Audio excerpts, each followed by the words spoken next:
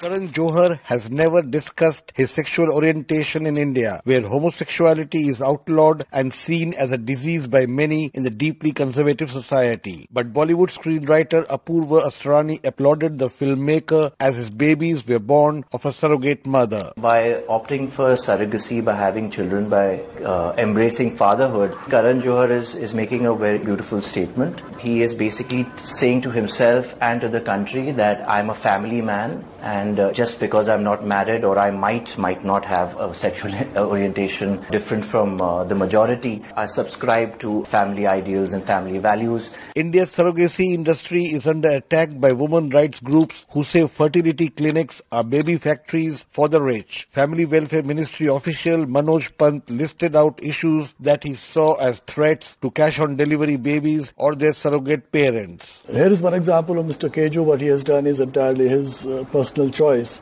But you don't make a law keeping only one individual in mind. We have had many cases where the children born out of surrogacy have been not treated fairly. We have had many complaints where a woman, single woman, opting for surrogacy, suddenly finding a partner and then abandoning the child. A draft law stipulates only childless Indian couples married for 5 years and with proven medical problems would be eligible for surrogacy. Reproductive specialist Kamini Rao called it intrusive. Why should the government go into the bedrooms of every family to tell them whether to have or not have a pregnancy, and whether any women that are going through surrogacy have been exploited? Gynecologists look into the welfare of the surrogate as well as of the commissioning parents. Why don't you allow the doctors to do their jobs? Because I do not believe today that you have a few ministers to sit and decide about a bill that has gone through almost 15 years of public debates. If Parliament passes the bill into law, India's $2.3 billion surrogacy industry will come under scrutiny. But also, it will end the exploitation of women willing to bear children of those who cannot. I'll be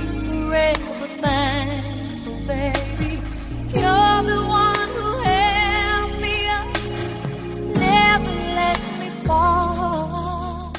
For Newsbreak, this is Rana Sen reporting from New Delhi.